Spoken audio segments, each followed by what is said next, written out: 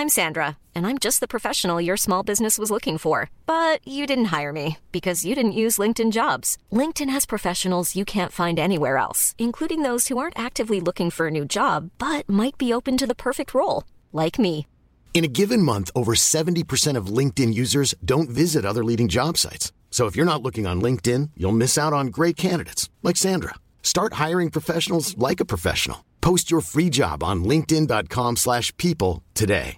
Hey, Dave. Yeah, Randy. Since we founded Bombas, we've always said our socks, underwear, and T-shirts are super soft. Any new ideas? Maybe sublimely soft. Or disgustingly cozy. Wait, what? I got it. Bombas. Absurdly comfortable essentials for yourself and for those facing homelessness. Because one purchased equals one donated. Wow, did we just write an ad?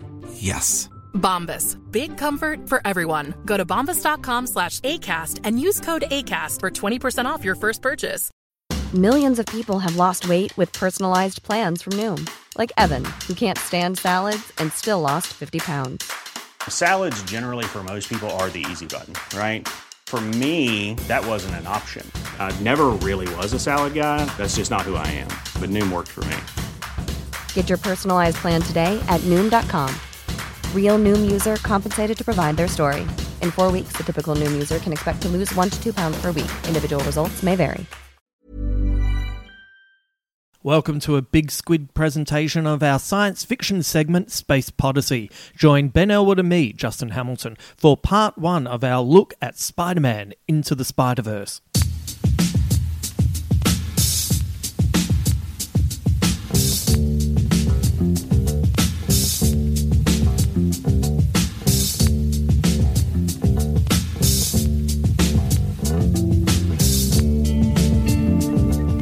Thank you for joining me today with the first part of our look at the brilliant Spider-Man Into the Spider-Verse. It is a movie that Ben and I both love, and you will be in for a treat to hear us talking really positively about a Marvel movie. It's kind of a bit Marvel adjacent, but you know what I mean. And so there's not too much negativity going on in this one. I think Doctor Strange is still pretty fresh in our minds when we watch this, so maybe we get furious about Doctor Strange again, but we love this film, so you're in for a fun 2-part chat, and the second part will be coming out tomorrow. And it's funny, I'm recording this just as Marvel has announced a whole lot of stuff online, and I was going to share some thoughts with you here, but it just was so much, and also I couldn't quite work out what exactly is 100% real, what is speculation. There's stuff that's all over the place with this, and it's really hard to kind of keep up. But, you know, we got a poster for Ant-Man and the Wasp, Quantumania, and they've announced the TV series Secret Invasion, and we have Daredevil Born Again. Oh, God, don't fuck up that. I love that comic so much. It is one of my all-time go-tos. It is such a brilliant series, and please get that right. But, look, I looked at everything, and I was like, man, this is like hours and hours and hours of dedication, and I just don't know if I have that kind of headspace. And then I have to be honest, I watched the Wakanda Forever Black Panther trailer, and I thought it looked really good. And, you know, I enjoyed Black Panther. You know, I know the rubbery CGI fight at the end's a bit of a bummer, but the rest of it's really good, and I have a lot of faith in Ryan Coogler. So, yes, maybe I'm in. Maybe I'm in for that at least. Anyway, I won't do any more thoughts here because I want to get into this podcast, but maybe I'll release a bonus podcast in the next couple of days, so keep an eye out for that. I might just sit on it. I'll just sit on it for a bit. There's heaps of people out there who just want to, hey, I've got to give you my ideas and my thoughts, and I haven't even really taken everything in, but I've got to share it now. I'm a little bit different. I just want to sit on it for a bit, and we will have a chat about it a little bit later. It turns out I am returning to the stage, and I know I sound exasperated by it, but I honestly thought that part of my career was kind of done. I thought it was going to be, you know, gigs at the Comedy Store, or, you know, maybe some lineup gigs here and there, and just kind of keeping my foot in the water, you know, especially, you know, if I had to do any kind of live public speaking events, you know, it's good to still have those stand-up skills. But it turns out I had a show in me, and I am going to be bringing that show to Sydney and Melbourne. And I also have a live podcast. Yes, that's right, a live Big Squid podcast in Adelaide. So stick around to the end of the podcast. I'll give you all the information on how you can see my new stand-up show, Little Victories, and you can see Big Squid live. And not only that, but I also have a super secret Squirrel Big Squid discount code. So anyone who's a listener to this podcast can make sure they can knock some money off any tickets that they purchase. I'll discuss that at the end of this podcast.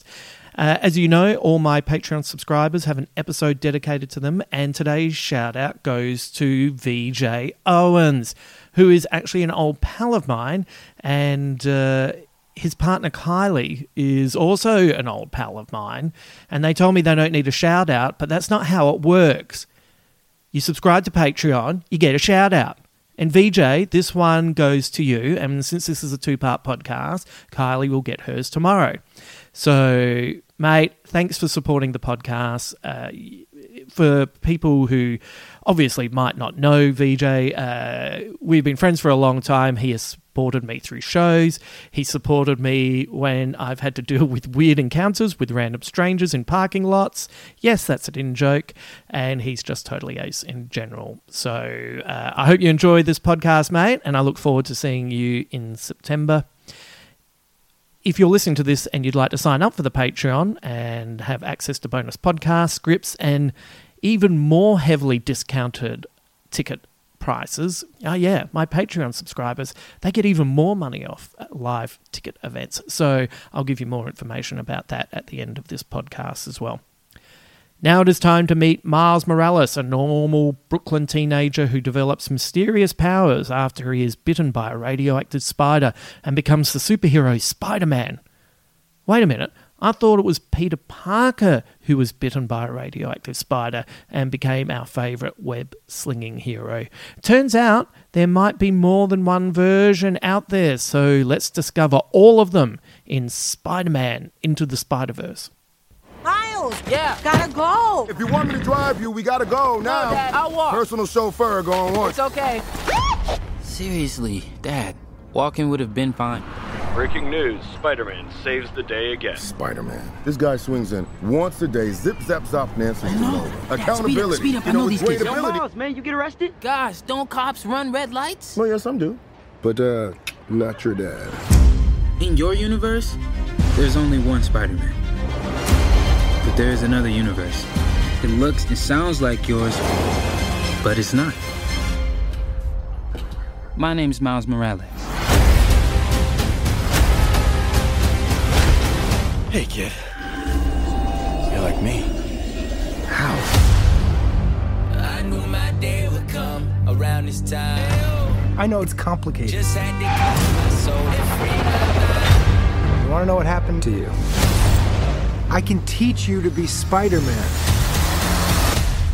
I love this burger. It's so delicious. One of the best burgers I've ever had. You have money, right? I'm not very liquid right now. I think you're gonna be a bad teacher. How am I supposed to save the whole world? You can't think about saving the world. You have to think about saving one person. One thing I know for sure, don't do it like me. Do it like you. Brooklyn! Stop us now. Say, hey, I'm all in. I ain't worried about a loss or a new friend. Never worried about a fraud or a new bitch. Lost love, I ain't worried about a process. I see this spark in you. It's amazing. Hands up! Whatever you choose to do with it, you'll be great. I love you, Miles. Yeah, I know, Dad. You gotta say I love you back. Dad, are you serious? I want to hear it. You want to hear me say it? I love you, Dad. You're dropping me off out of school? I love you, Dad. Look at this place. Dad, I love you. Dad, I love you. That's a copy. Time to swing, just like I taught you. When did you teach me that? I didn't. It's a little joke for team building. Hey guys, Okay, who are you? I'm Gwen Stacy. Come on. How many more spider people are there? Save us a Comic-Con. What's Comic-Con? Let's go! We're recording this. It's a couple of weeks after George Perez, the great comic book artist, died. Oh, yeah. And it made me quite nostalgic for, like, I've always, like, to me, George Perez and John Byrne are classic comic book art, and the best of it. Yeah. And, you know, it was very exciting when you'd see him on something. And the reason I bring this up is I went and pulled out my old issues of the Kurt Busiek written JLA versus Avengers. Oh, I've never read that. Mate, it is like, it's 100% a comic book, and it is bonkers. And they not only squeeze all of the characters that you want to see together in it, but they do, like, I'm not really giving anything away, but it does this thing where, like, the way they've thought through the different universes, like the DC Planet Earth, for example, is actually bigger than the Marvel Earth, and the powers. Right. The Flash doesn't have powers in the Marvel universe because he can't tap into the Speed Force, but when Wanda goes to the DC universe, her powers fucking go off the charts because DC is kind of a more powerful much place. Much more magical. So then her powers are like next level, and she's a powerful character in Marvel. It's a really... That's great. It's really clever. Yeah, wow. And it just stinks of comic book, and it's great. And right towards the end, you know, this is not giving anything away because this is how these things work.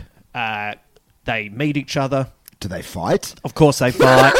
Hawkeye sees the JLA and for the first few panels is like, these guys remind me of someone. And then he goes, they're a Squadron Supreme knockoff, which is such an in comic book joke because the Squadron Supreme were a knockoff of... the JLA. The JLA, yeah. you know, so there's all these little in-jokes all the way through it. Right. So if you know the continuity of both. But towards the end, you know, of course, what do heroes do? They fight against each other. Weirdly, the two heroes on each side that are losing their fucking minds and are really angry and really kind of got a bloodlust for each other. Yeah. Superman and Captain America. Great. Of course. Because they're the ones so in tune with their universes. So then they have to team up. Yeah, great. And then they go up against this villain. But as they're going up against the villain, there's all these... the two planets are being squeezed together and these waves of energy that are seeping through. But every time a wave comes through, the heroes change. So suddenly it's not Hal Jordan Green Lantern, it's Kyle Rayner Green Lantern in the middle of a fight, or suddenly, you know, Hank Pym as Goliath is punching someone, and then the wave comes through, and suddenly he's Ant-Man. You know, so it squeezes in so many different characters, and it's like, and basically, I didn't really read it. I just wanted to look at Perez's artwork because they're so detailed in that. And the reason I bring that up is, I feel like it was good timing when you suggested let's watch Spider-Man Into the Spider-Verse because this movie never forgets that it's a comic book. Oh, yeah. And it never forgets its origins anyway. Yep. And it incorporates it throughout the movie, and it's such a delightful film. When did you first see this? This, just off the back of that, this film is a miracle. This is like...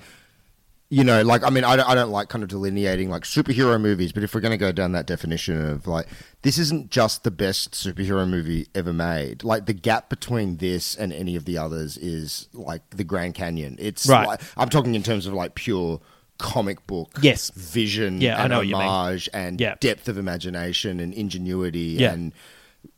It is, I honestly, like, this is one of those few movies that I watch sporadically. Like, I want to watch it every few months, and I only watch it every couple of years because I want to get that punch in the face every time I watch it. Yeah, it is a miracle that it not only is as brilliant as it is, that it all holds together and it works, and that it's funny and it's emotional. Yeah, it's everything.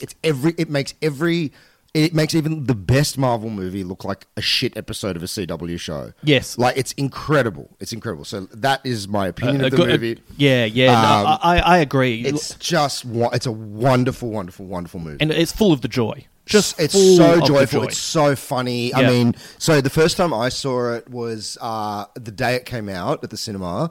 Me and my buddy, I'm so glad we went into it super cynical. We were just like, oh, this is going to be so shit, but whatever. We always go to see these kind of movies together.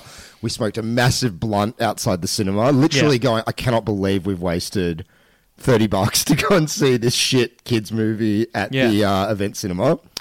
We slid into the seat, and within it was literally the opening titles with the Columbia woman going changing. Yeah. And he started punching me in the leg, and I started punching him in the leg. Like, Right. what the fuck? What the fuck is happening? Yeah. And then even on that shot of opening on Miles just singing at his desk, I felt like I was having a stroke. Like, what is this animation? Yeah. You know, the tick, tick, tick, tick, tick, tick. You know, and the technical thing that's happening is that they're animating on twos. It's not, there's no motion blur. So each frame is, you know, a locked off frame. And Oh, then yeah. shift. So it's Right. I almost wondered what that was. Yeah, so it's So- almost like claymation, you know, where each pose is... there's no frame in between a pose flowing into the next pose. It's pose. Yeah, So I it's wondered got what that jitter. was. Yeah. And I was just like, am I too high? Like, what is happening? And then, you know, suddenly it's like, wait, the colors are bleeding, and there's the 4 dots, and and you know, there's words popping out of doors when the door slams, and just so much visual information.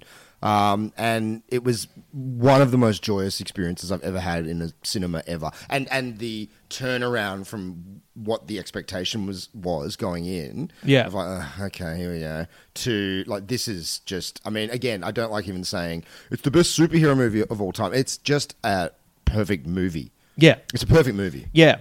I'm not really that into animation, and not that I'm against it, but it's just not a preference. Yeah.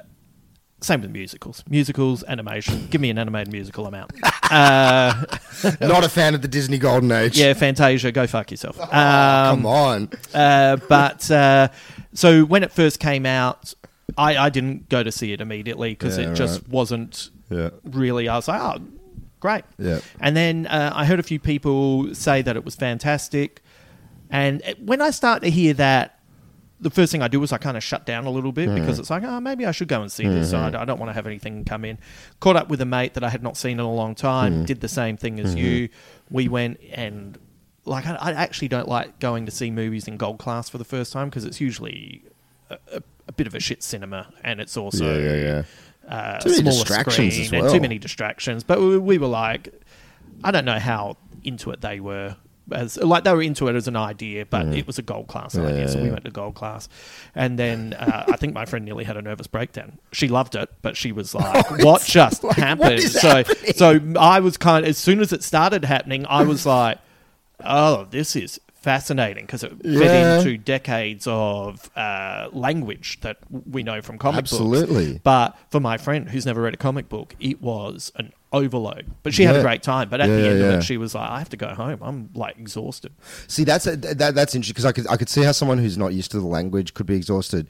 For me, it's like another reason that I say this is a miracle. It's like I've seen a lot of animated, especially a lot of shit animated films. My job every school holidays, we'd have to go to the cinema and see, you know, whatever the awful fucking DreamWorks movie of the moment was. Right.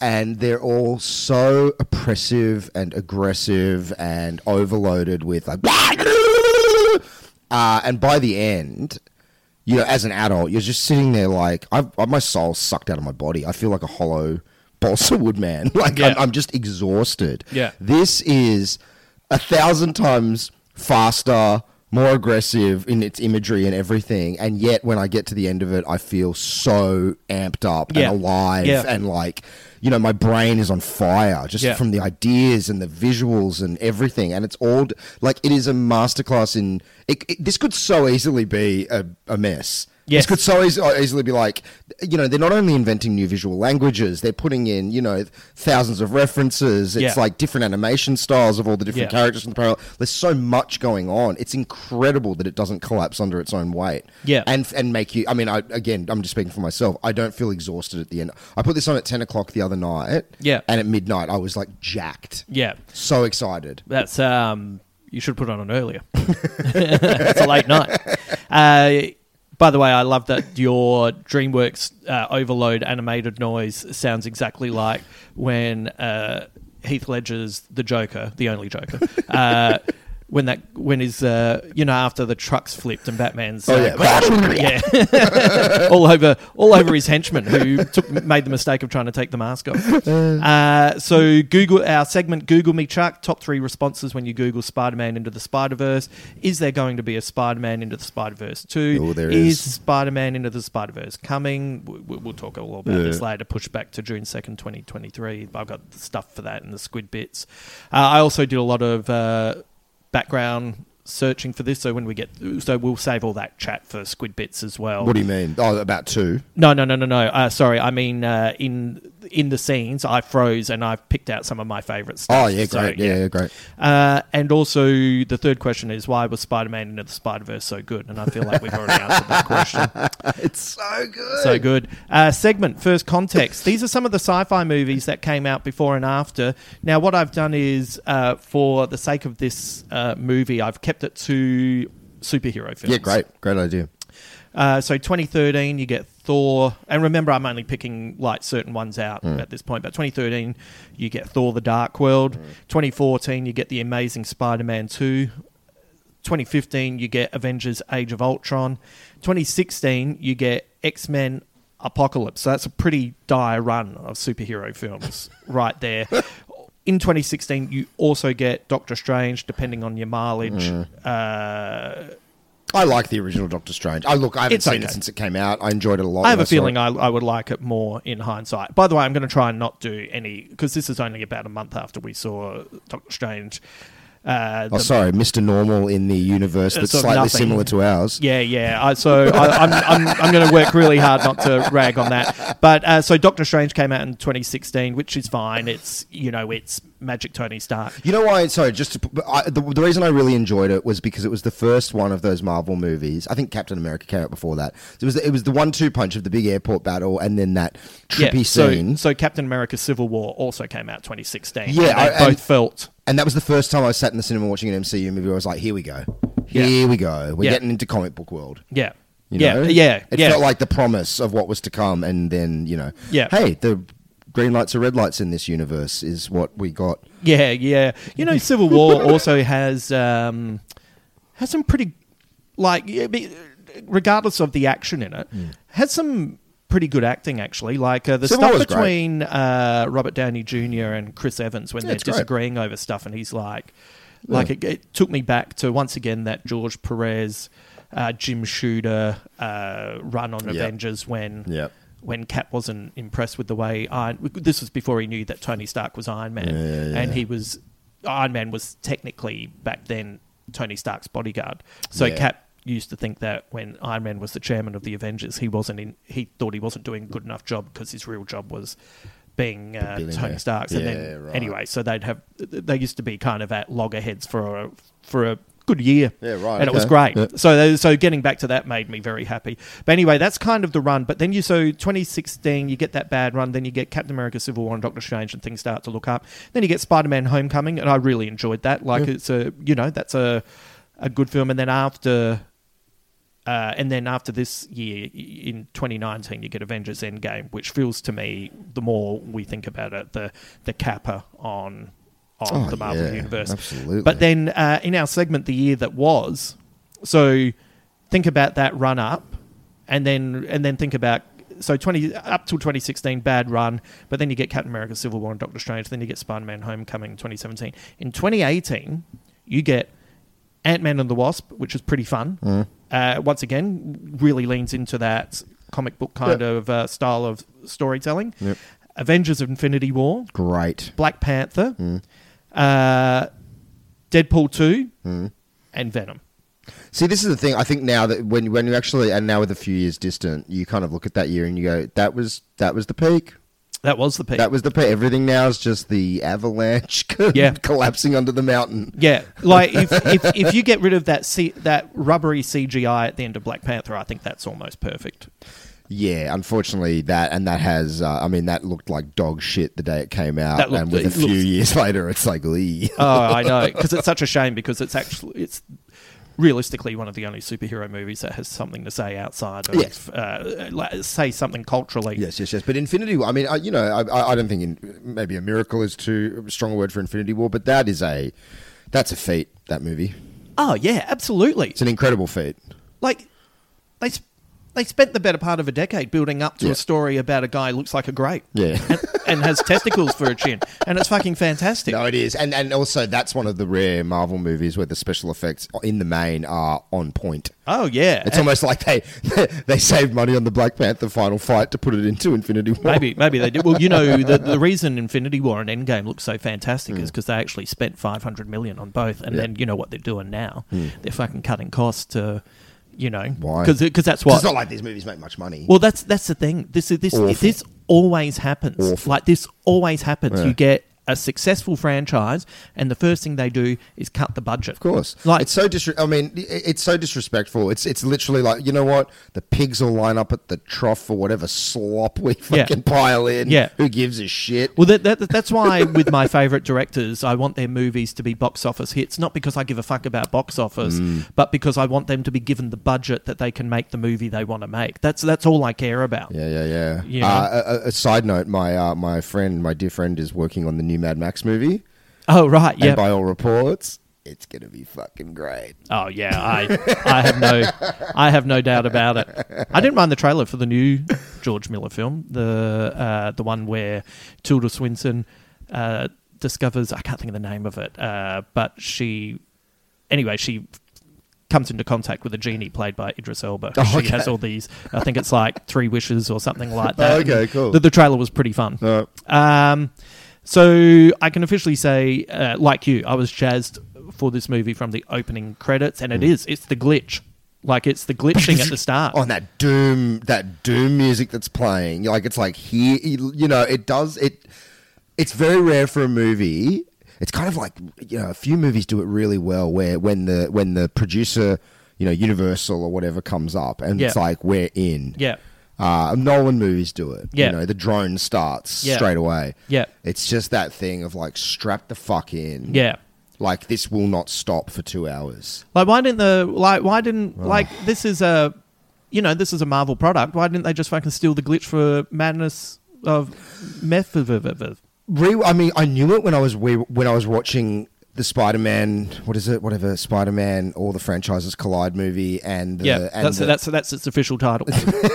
When franchises collide, and the multiverse of mediocrity. So, Spider-Man, Marvel, Reach Around Sony is the official title. Yeah. When I was watching those two movies, like, you know, I didn't like either of them, and there was that kind of like memory of Spider-Man Into the Spider-Verse, and then rewatching this the other night, I was like, they should be so embarrassed. How can the miracle of Spider-Man Into the Spider-Verse exist, and then you guys make Multiverse of Mediocrity and feel anything other than the most profound shame of your lack of imagination, your lack of vision? Oh, I know. Like, you know, if Spider-Man Into the Spider-Verse didn't exist and then you made Multiverse of Mediocrity and it's like, yeah, okay, cool, this is an introduction into the concept of the multiverse. Yeah. The concept of the multiverse is now ubiquitous. Everyone understands it. Yeah. And the economy of storytelling in Spider-Verse. Oh, yeah. So, That's, you know, it's like, it's a couple of lines here, bang, we've got the concept, let's go. That's Not these long dialogues, boring scenes of 2 fucking actors on a green screen going, and then only to show you nothing, to show you like, a universe where, you know, why didn't Wanda go to the universe where her kids didn't have a fucking mum? Take those kids. Yeah, that seems like you're bringing logic to a gunfight. Look, we're here to celebrate Spider-Man Into the Spider-Verse, and I'm gonna. No, you're right. I won't mention the. No. It's not your fault. I'm doing this for myself. I don't want to get caught up in bagging something that's not worthwhile talking about. But I agree with everything that you're saying. And one of the things that you just said is that it gets into the story, and it actually does what a lot of old school Marvel comics used to do. So Marvel, for anyone who didn't read comics back in the day, Stan Lee's thought was every comic could be someone's first. Yeah. So at the top of the opening page, it would always, in like about 2 sentences, give you the origin of the hero. Daredevil, as a boy blinded by a radioactive isotope, now has a radar, fights crime as Daredevil. Spider-Man, blah, blah, blah, blah. Avengers, when Thor, Iron Man, Hulk, when greater threats turn up that no individual can handle, Earth's mightiest heroes get together. Always the same, right? So this does a really entertaining info dump for Spider-Man. Like, we know who Spider-Man is, but this might be someone's first Spider-Man movie. Yeah. And there is so many... in that opening, there are so many funny references. I thought I'd share my favourite 3 with you, and feel free to add any that you loved as well. Yeah. But in order of what I loved was, I loved that they brought up the Spider-Man theme song. Yep. So good. Yep. Because I have very fond memories of that cartoon, so that was great. Dancing down the street. Great. We don't talk about this anymore. Great.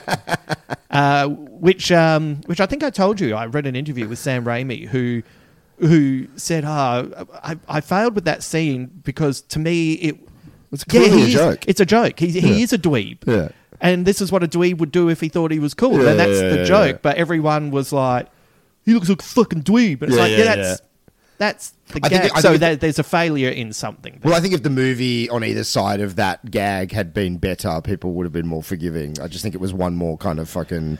Yeah. Although, it's so funny. I rewatched Spider-Man 3 a year or two ago, and it's like, you know what? Not that bad. It's a lot better than a lot of fucking MCU movies. Yeah. It's got a lot of heart. It's fine. It's not great, but it's not... Well, it's just that the second one's so fantastic. Second one's so and the third one, the scene where he becomes Sandman's fantastic. Yeah, it's great. Yeah, but I also appreciate the ice block, which I very vaguely remember the ice block for a very short amount of time, and to see it was great. I also just really dig a Spider-Man who's into it. Yeah. Like, this is a Spider-Man who is fucking having a good time. Yeah. He's on top of his game. Alpha Spider-Man. That great shot where where the car's coming through the window. Because in the movie, he gets wasted by it. But in this one, and I love that he's not Peter Parker in any of the scenes. He's always Spider-Man. Always Spider-Man. But just that animation flourish of him turning around and KOing the car. Really entertaining. Really entertaining. Everything tonally is correct. It's brilliant. And so much fun. Brilliant. So is there anything else? Like, there's so much that happens, but it just gets you up to speed with well, again, Spider-Man I think it's just so that quickly. thing of like, here we go. Like, from that opener, this isn't going to stop. Yeah. And obviously we get breathing scenes. Yeah. But even in those scenes that it slow down, like, there's so much visual information that it's still like, this is not a movie you can passively watch. Yeah. And it's just fucking great. Yeah, it really is. But by the way, it would have actually... This could have easily turned into a 9-hour podcast, because if I stop down for every little thing, it's a lot. So the only other movie that I think packs in as many references is actually the Lego Batman movie. Oh, yeah. Which I don't think it's as good as Spider-Verse, but it's in a similar realm of that kind of like, celebrating the entire mythos of this character. Yeah. And doing it in that kind of, tongue-in-cheek, but not cynical way. Yeah. Very reverential. Yeah, this is not a cynical movie at all. Not which at all. Is great. Not at all. And it's also, sometimes I find with some of the movies, they feel a little bit embarrassed that they're superhero films. And that's a very specific thing to pick up on. Yep. But this is like, these are our roots, and this is what we're doing. How great is it? Well, again, I mean, and I don't mean to keep going back to MCU, but it's difficult not to contrast them. That it does the opposite. So many of the MCU movies feel the need to be like, we know. Oh, I know. We know. And it's like, we know too. That's why we're here. Yeah. This movie introduces a fucking cartoon pig, and there's never a moment where it's like, this is what's happening. Yeah. Like, my hands are wet because I just washed them. Yeah, so funny. Like a great line. Like, just a great line. That reminds me of the Grant Morrison's Multiversity, where...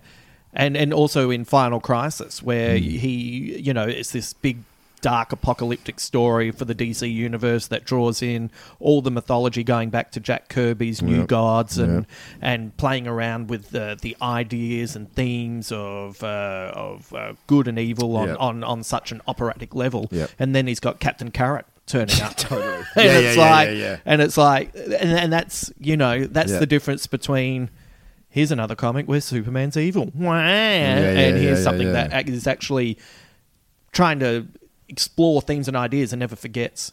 They're also fun. Yeah, it's fun. I think at one point someone jumps on Captain Carrot and they think he's dead, and he pops back up and he's like, you can't defeat cartoon physics. It's great.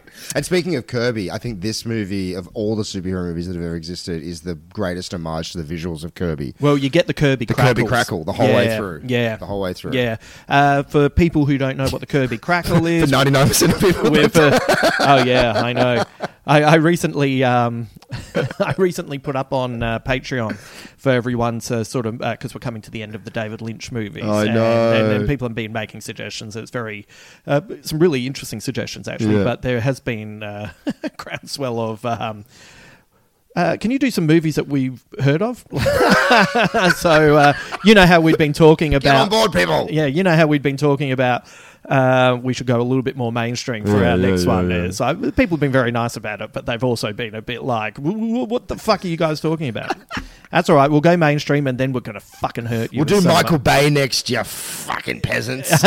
We'll do all the Michael Bay movies. And at the end of it, we'll do a joint suicide. That'll be great, won't it? You can listen to that. Good suggestions. I'll share them with you afterwards. So our introduction to Miles Morales is also a great introduction and makes the character instantly likable. Miles is an interesting interpretation of the Peter Parker dynamic. So back in the 60s, he was the outcast nerd. Culture has changed and moved along, and it makes sense that now he would be an inner city kid with a mixed background. He's African American and Puerto Rican, so that's his descent. There's so much to like about the character of Miles. For me, the part that I kind of really got into was like he's poor, and then having to go to the well, he's not poor, but he's very much lower middle class. Lower middle class, yeah. You know, probably one of those families that works really hard and maybe has a month's mortgage in their back pocket if something goes wrong. Do you know what I mean? Like they're right on the cusp of it.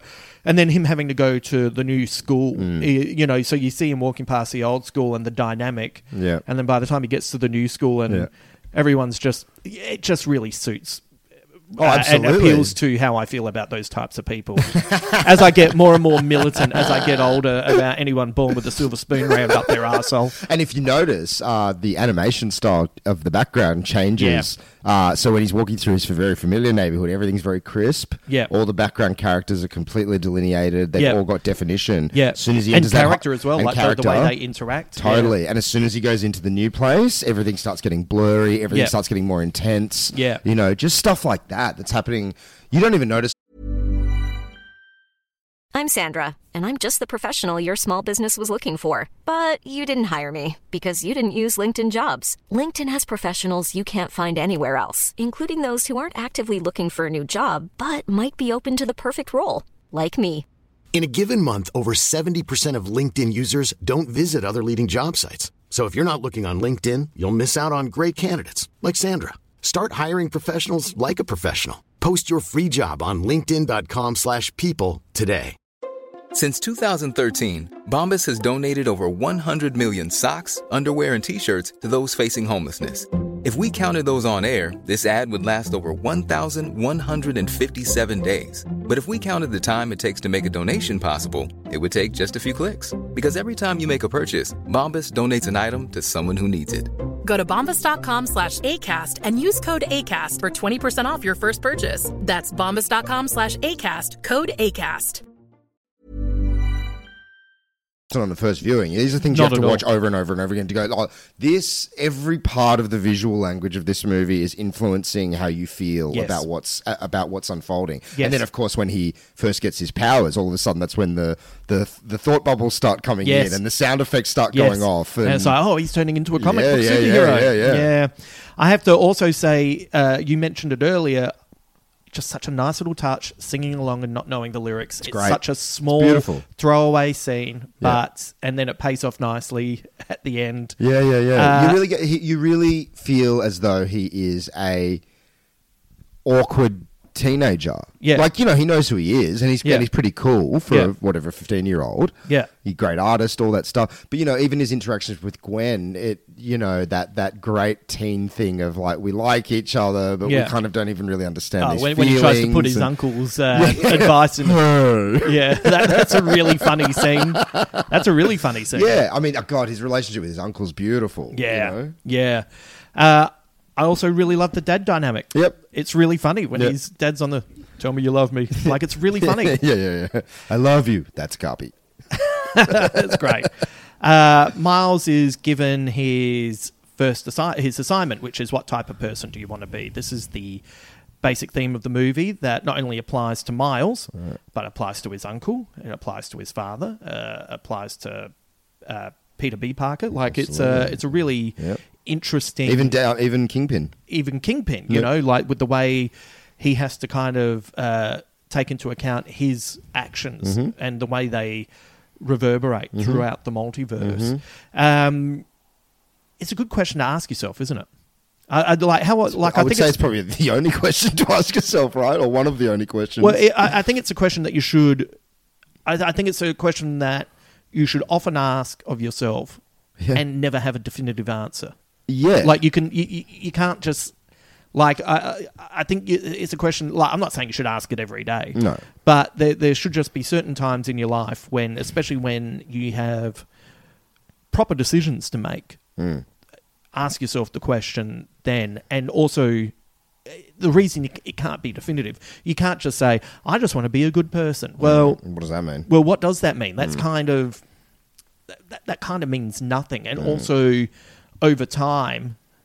things change and you have different information and you're a different person. I'm such a big believer in the different versions of yourself throughout your life. Dude, it always bothers me when someone says, you've never changed. I say, well, I hope so. Yeah. I was talking to a kid the other day. He's just turned 13 or 14. I can't remember. But, he was just going, like, he came and visited the primary school that he spent his entire, younger years at.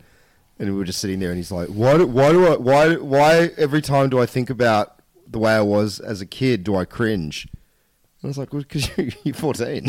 That's why." Same reason, I look back on who I was when I was 23, and I don't cringe, but it's like, oh, okay, you thought you had it all together. I mean, even when I was 30, it was 10 years ago. I'm like, there's a continuity of personality, but I'm increasingly finding it very difficult to even relate to who I was 10 years ago. Like my motivations for things, my inability to control my emotional state, my hedonism, like all these things that have kind of been refined over the past 10 years. I feel like that hopefully you land on a very clearly defined set of morals early on. Don't be a fucking, don't pinwheel around destroying other people's lives. Pretty good place to start. But, unless there's a constant evolution, you don't want to be who you were at 20 when you're 40. My God. Oh, no, that would be awful. So a couple of things that come off the back of that. One is, I even think moralistically things change as well. Yes. Maybe some core tenets stay the same. Yeah. Don't have a drink. That's not a Nolan reference. That's a Nolan reference. Have a drink. But the other thing is that, you just kind of learn more. And so then as you get older... I'm probably more rigid in some and less rigid in others. Totally. And I'm very... Specifically, I'm trying to think of an example, but I feel like I'm less judgmental from... This is actually going back many years, like decades, but I'm less judgmental about breakups than I was when I was younger. Your own breakups? No, mainly more with... Mainly with friends, especially when you find out one person has, seems to have done the dirty on the other one. And once upon a time, that was a black and white situation. But now I'm very much of, who gives a shit what I think about why people broke up. But also, this person might have done something wrong here, depending on the severity of what they've done. Yeah. But how did they get to that point? Like, I kind of need to be across that. And if I'm not across that, I'm less inclined to make a decision on how I feel about just that. understanding that there's, there's infinite complexity to all things. I mean, that is definitely a thing of getting older. You realise that the binary of thought is... What's that old adage? If you're right-wing when you're young... You have no heart. You have no heart, and if you're too far to the left when you're older, you have no brain. Yeah, like I'm not saying I'm going right at all because I think those binary terms are so ridiculous. Right and left have no meaning anymore. Yeah. But I'm definitely becoming maybe not conservative is not the right word, but definitely just more nuanced in like and you know what, kind of going. I used to have so much contempt for fence sitters. Yeah.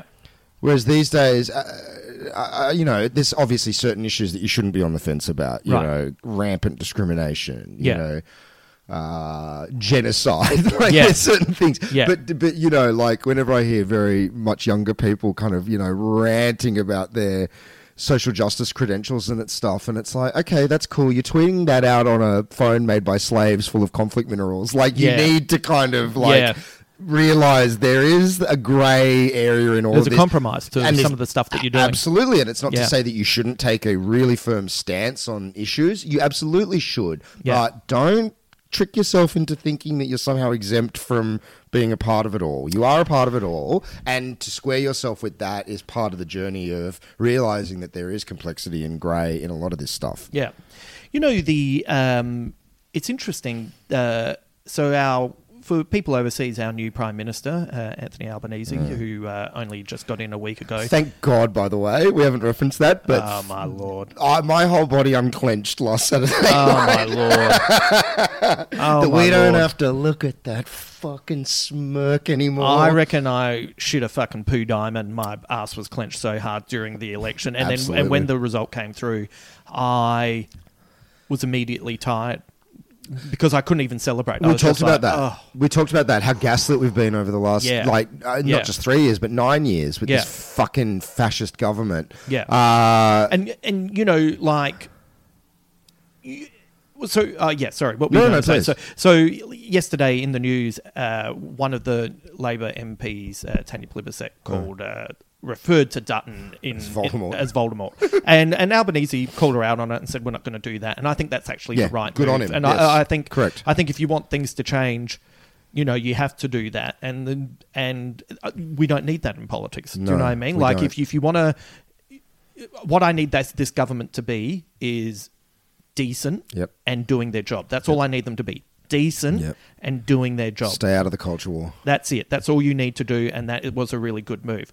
On the plus side, I'm not in politics, and I reckon, Dutton wasn't born from a woman. He was in an egg, and a thing jumped out and attached to a person's face, dropped a fetus in, and then he burst out of their stomach. So fuck you, Pete Dutton. Yeah. Anyway. The man with black marbles for eyes. Woo, he is So terrifying. I'm all for politics, being decent, and, having some integrity, but this guy has a podcast, and I have none of that.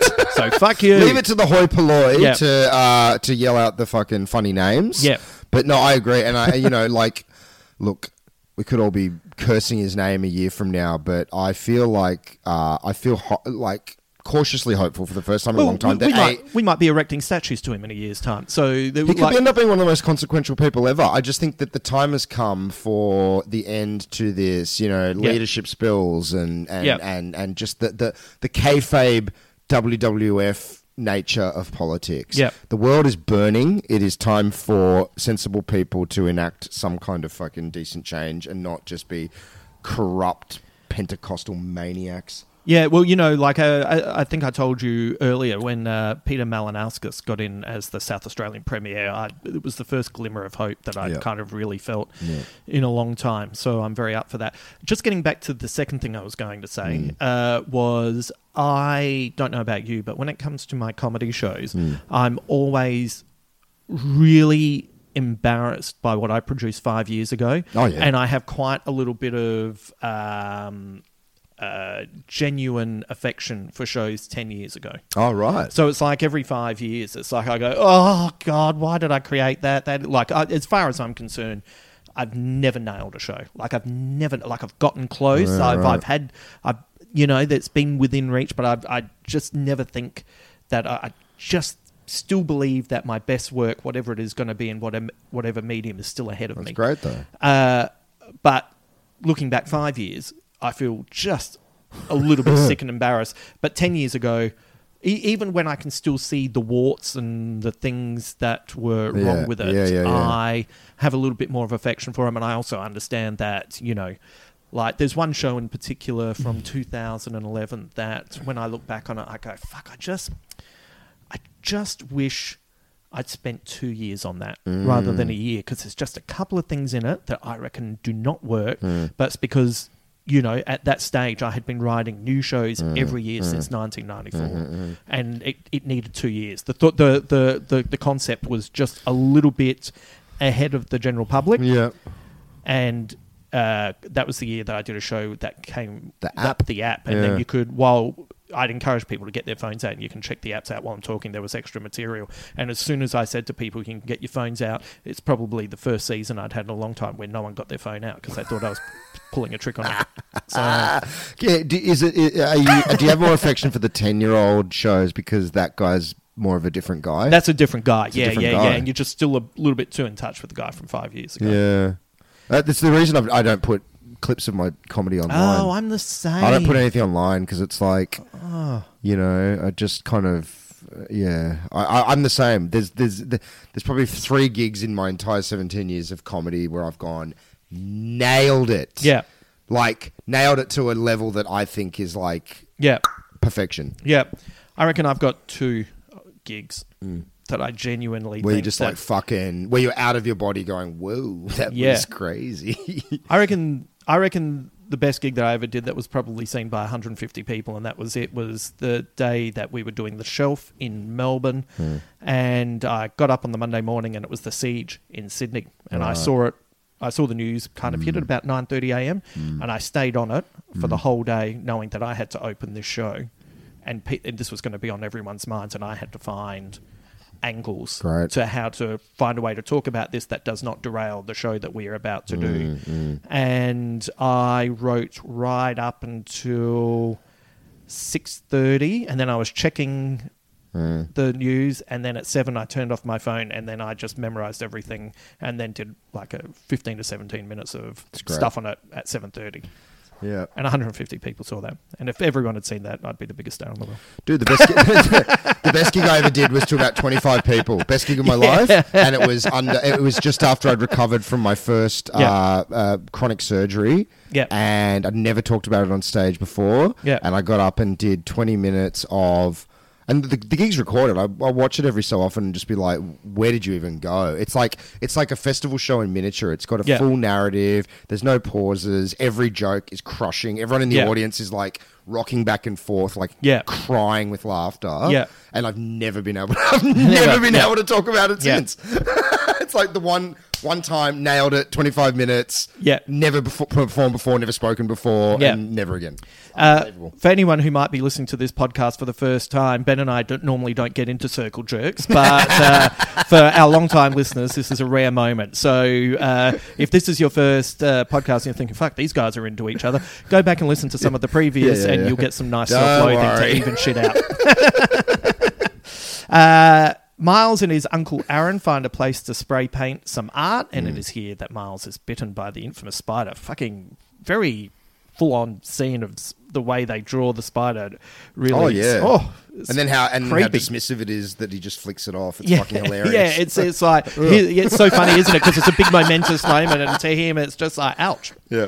I love that he learns what is happening to him from That World's comics. Yes. So, 2 things. I love that on this world they imagine the real Peter Parker, real in inverted commas, as Spider-Man, which reminds me of Barry Allen reading about Jay Garrick on Earth 2 in The Flash, which is kind of the 1950s beginning of all of this. Totally. I also...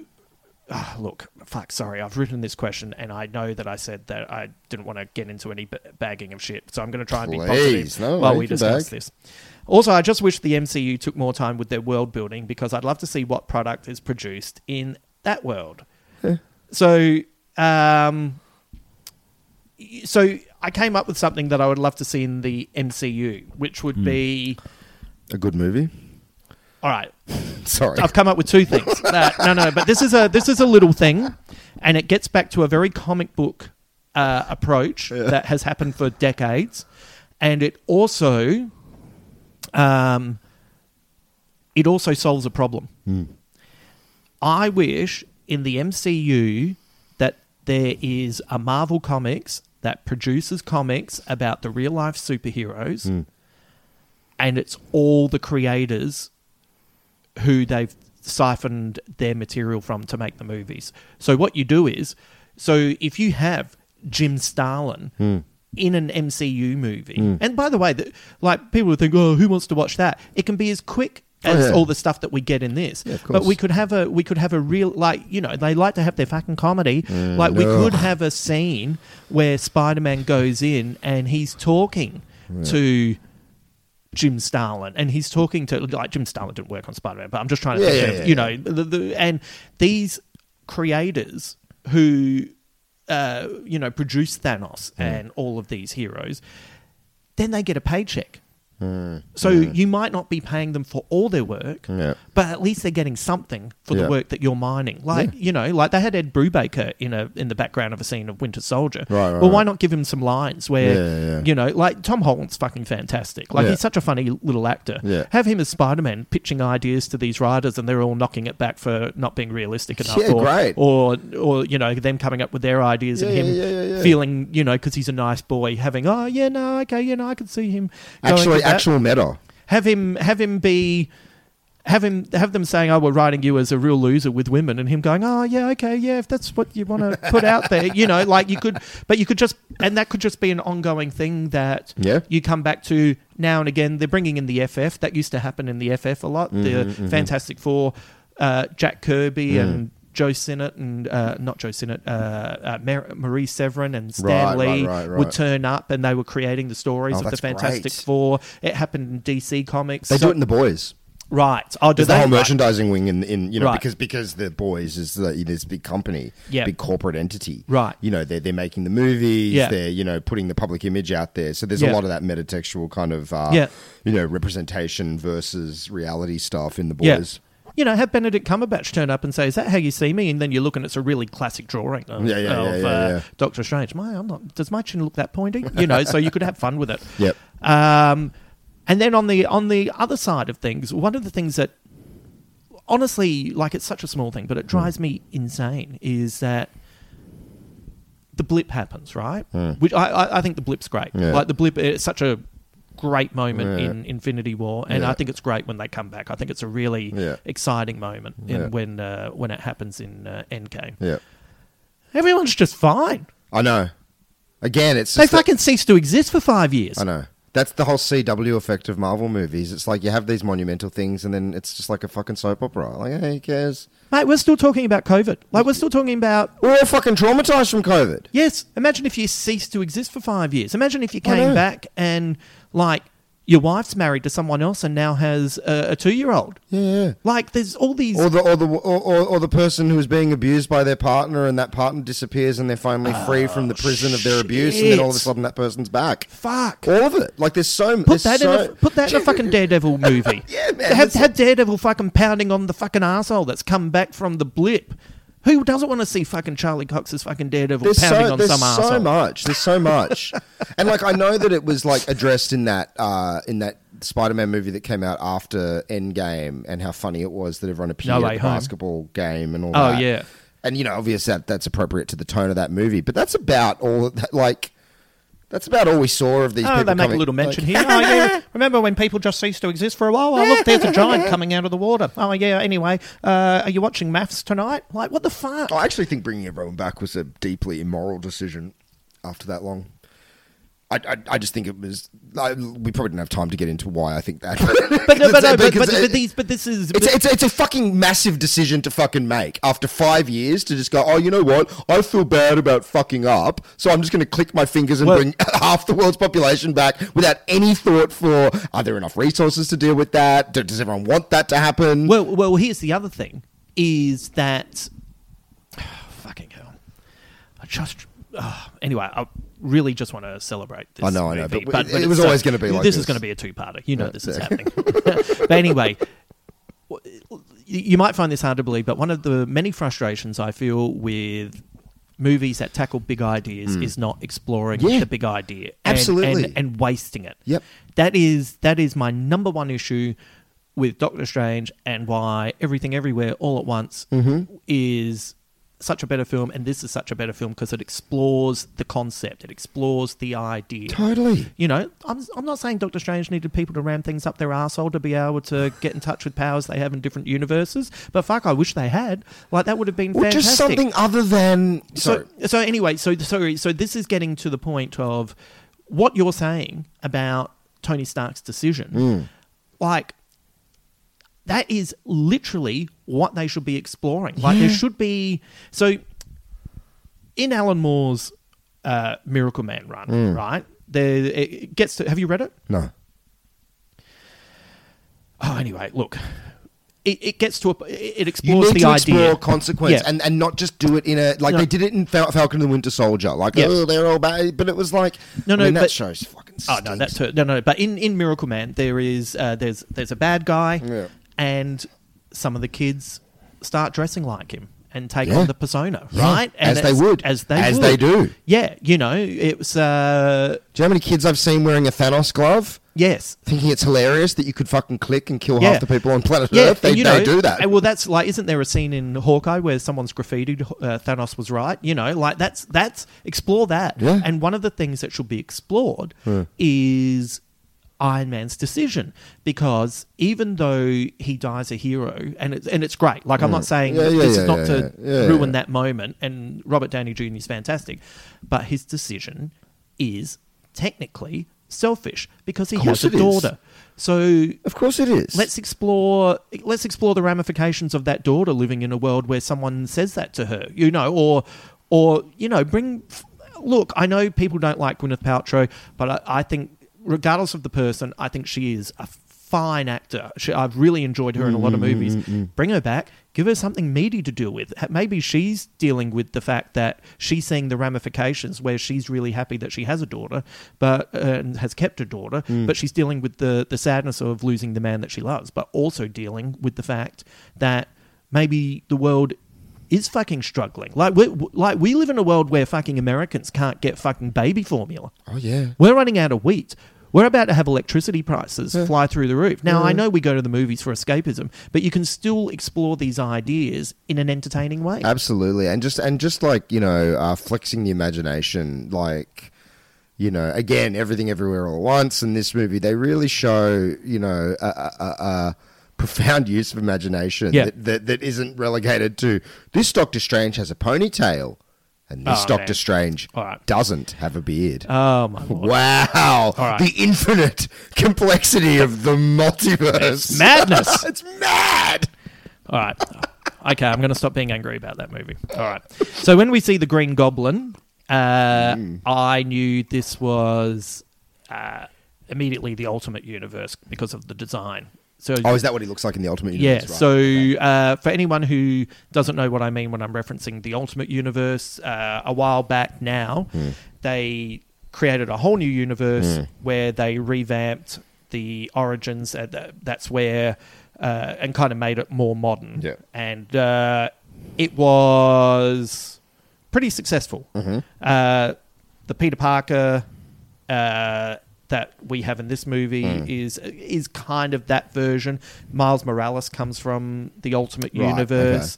Okay. Essentially, Samuel L. Jackson as Nick Fury is from the Ultimate Universe, and essentially the Avengers that we follow is not the classic comic, it's the Ultimates. Sure. Which is so as soon as I saw that, I was like, oh, that's interesting. But in the Ultimate Universe, the original Peter Parker dies.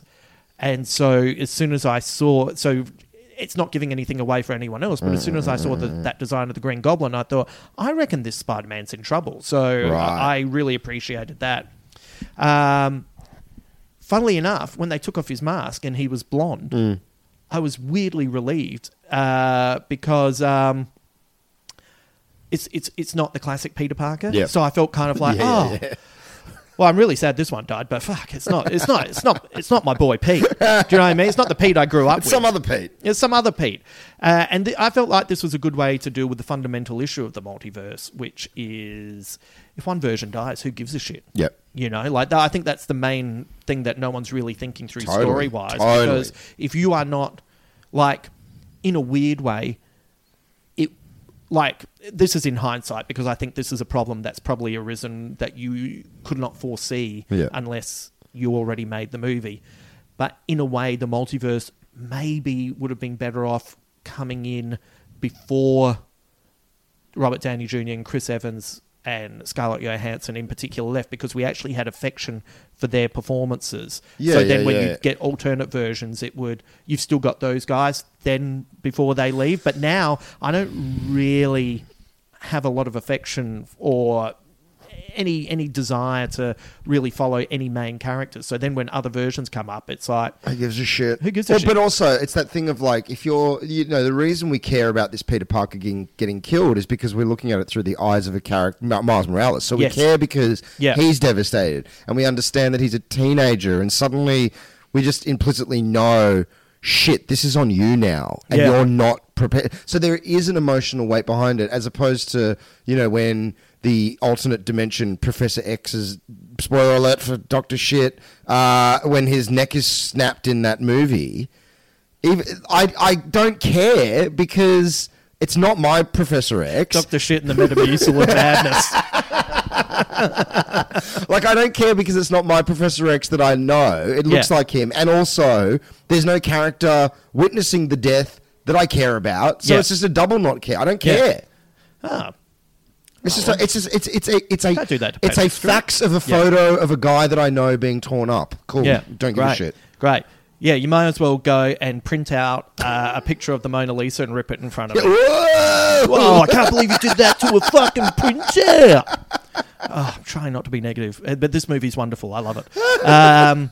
Which character design appeals to you the most? Because the reason I bring that up is one of the things that really blew me away when I first watched it was it's the Bill Sienkiewicz, Bill Sienkiewicz version of Kingpin. Oh, the Kingpin design is unbelievable. It's so cool. Which I first saw in a one-off graphic novel by him and Frank Miller called Daredevil something. Anyway, it's one of those. Beautiful. It's one of those brilliant. I'm not like you. I'm a big animation buff. I love animation, and I lament the lack of imagination in so much animation. The idea that you can do anything, and yet they do nothing so much of the time. And you're looking at that design, and it's like, it anatomically is impossible. It makes no sense. His head is in the middle of his chest. Yeah. But it's an expression. It's an expression of the character. Yeah, and that's what fucking cartooning and animation is. It's the essence of a mode of being or a energy. Yeah. And you just see that character design, and he is terrifying. And then later on, even though, the guy doesn't have superpowers or whatever, when he's picking up buses and tearing them in half, it's like, no, he is. Of course he's doing that, because the guy is, like, huge. He's monstrous. Yeah, he's monstrous. Yeah. He's a monster. It's funny, I kind of didn't appreciate Jack Kirby's art, not when I was really young, but, kind of in those teenage years, I was a bit like, this doesn't look as good as the Byrne or the Perez or the Buscema or stuff like that. But then you get older and then you go, oh, yeah, no, but it has power. And it is, once again, it's an expression of character. It's expressionistic. Well. Man, when you look back on those crazy Galactus it's amazing. Stories, even more so than Fantastic Four when he's in space with Thor, they are... It's amazing. Like, they're kind of a little bit overwhelming with what's coming at you from the page. Just as a quick aside, the breaking up of the screen into comic book style panels reminded me of... I know this is not a great movie, but what Ang Lee was trying to achieve with the Hulk. Yes. And I always appreciated that. And I felt like he was trying to thread a needle... that was a little bit ahead of the time. Absolutely. Because it was like that kind of storytelling wasn't in the zeitgeist by then. Totally. And I wonder, I'm not saying that specific, if he made that specific movie, but if he took that approach now to the Hulk, I wonder what kind of movie he would have produced. Because I think he was on the verge of something excellent. Yeah, I just think that when you have live action and CG, it just I mean, it's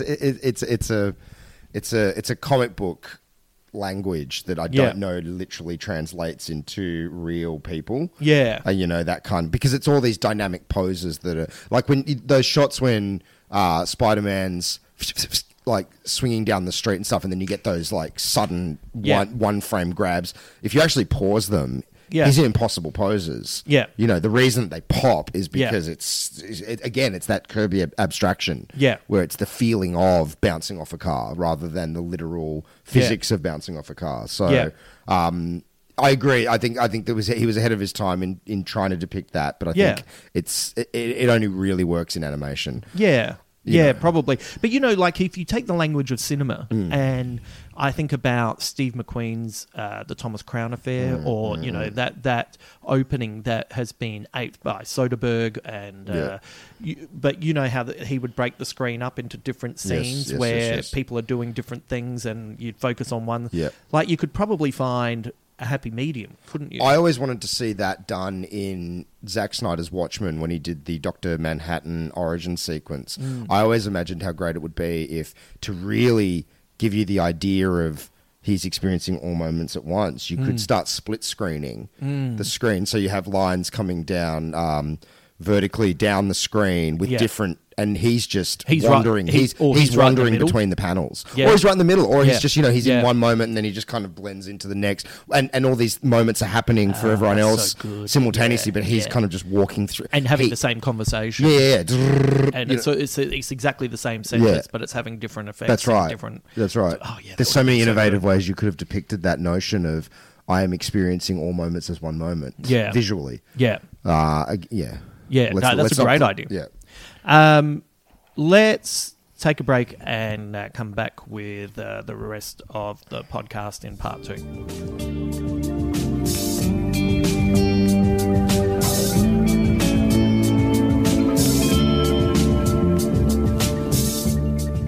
Thank you to Ben for helping me discuss this film. We'll be back for part 2 tomorrow, so it's not too long to wait. Then on Thursday, romance author Sarah Bennett is joining me to discuss how she writes her novels.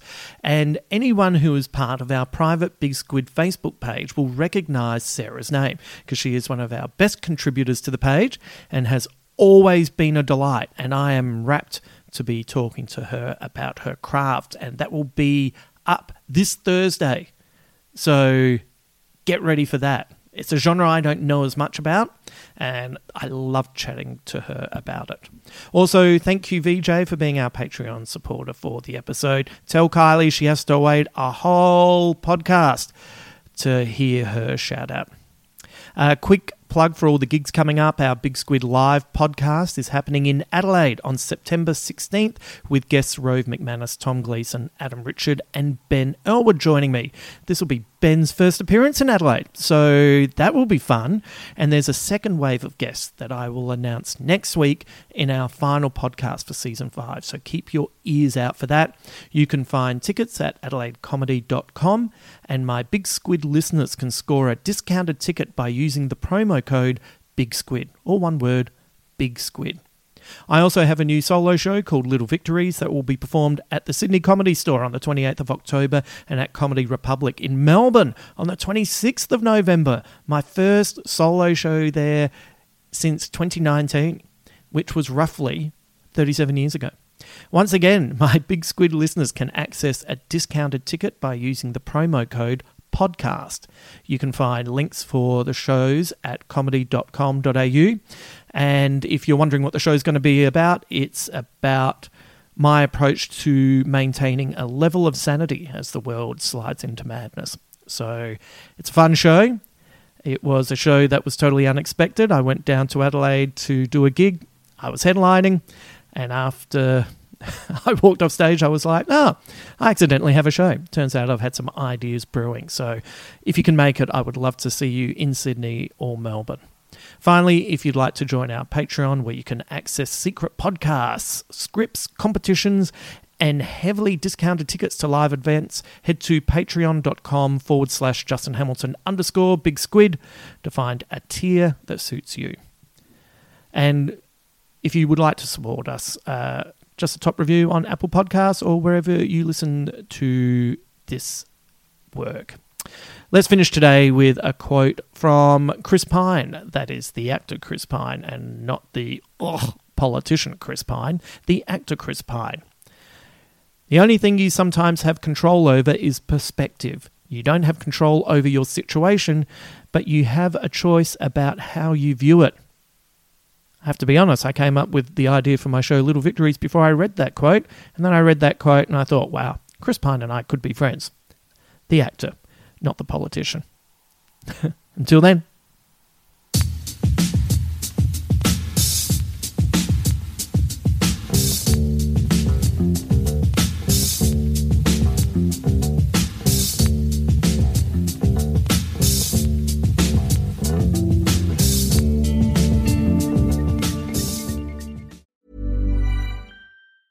Mom deserves the best, and there's no better place to shop for Mother's Day than Whole Foods Market. They're your destination for unbeatable savings, from premium gifts to show-stopping flowers and irresistible desserts. Start by saving 33% with Prime on all body care and candles. Then get a 15-stem bunch of tulips for just $9.99 each with Prime. Round out Mom's menu with festive rosé, irresistible berry chantilly cake, and more special treats. Come celebrate Mother's Day at Whole Foods Market. Planning for your next trip?